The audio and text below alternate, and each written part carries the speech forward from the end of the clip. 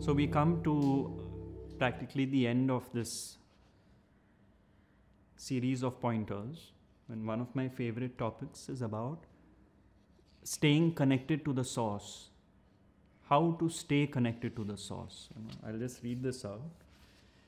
Staying connected to the source means being constantly aware of the fact, irrespective of whether one is enjoying pleasure or suffering pain in the moment, that this me, the identified consciousness, operating as the ego, is in reality that impersonal consciousness, which is the same consciousness which functions through all of us, like electricity functions through the various gadgets in the kitchen. That is you, me, he, and she. Ramesh preferred saying, instead of I am that, which was Maharaj's book title, he preferred it the other way around. That is me. So that the ego does not feel I am that, Of course, what Maharaj was implying is it's both the same at the end of the day, but that is functioning through all of us.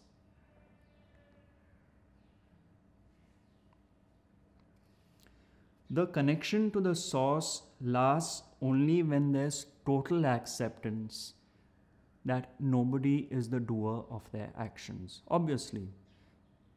Because only when that acceptance is total, then you are established in the source. The minute you blame and condemn and hate, you're not.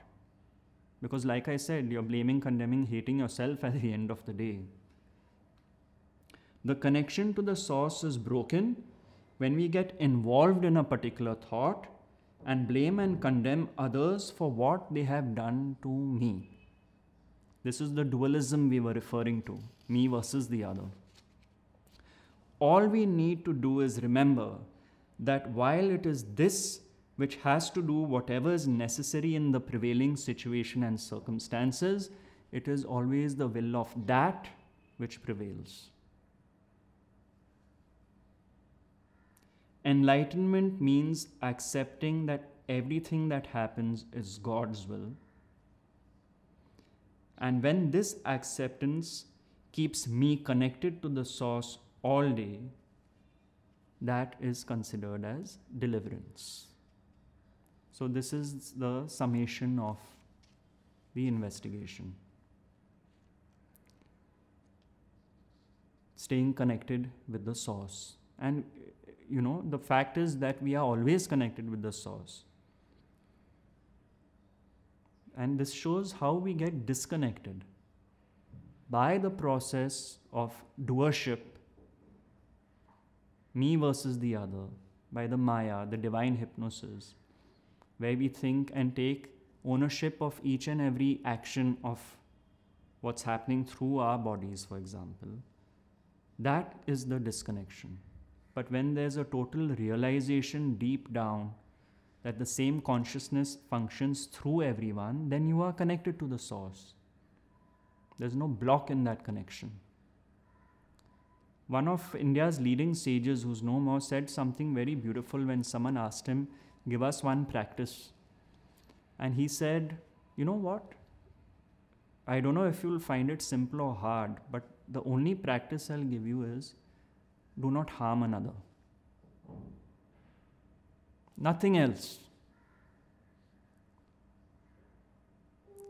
Ramesh's Guru Maharaj would point to the source in a different way, because his whole teaching was, you're not the body.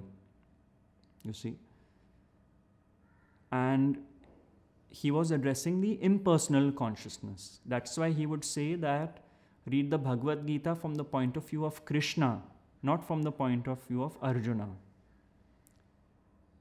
Consciousness is talking to consciousness. He was addressing the issue directly. He was not concerned with the individual, the jiva. It was just the consciousness addressing the consciousness. That is why he rarely gave any practices, but if you read all of Maharaj's books, simple things, where he would say, before going to sleep, tell yourself, I am luminous, I am like ether, I am formless, I am indivisible. Because he knew that certain people were at the basic beginning level of understanding, and so this thought which you go to sleep with in the night is tapping into the source, consciousness. That is why I am luminous, I am like ether, I'm indivisible, indestructible. Or he would say that change your habit of, with the understanding you normally have of I see something and I hear something, switch it around. Change it to something is seen and something is heard.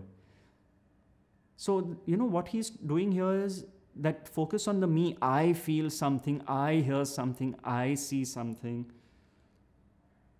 It's not really true. Something is seen by the eyes, something is heard by the ears. That is the reality.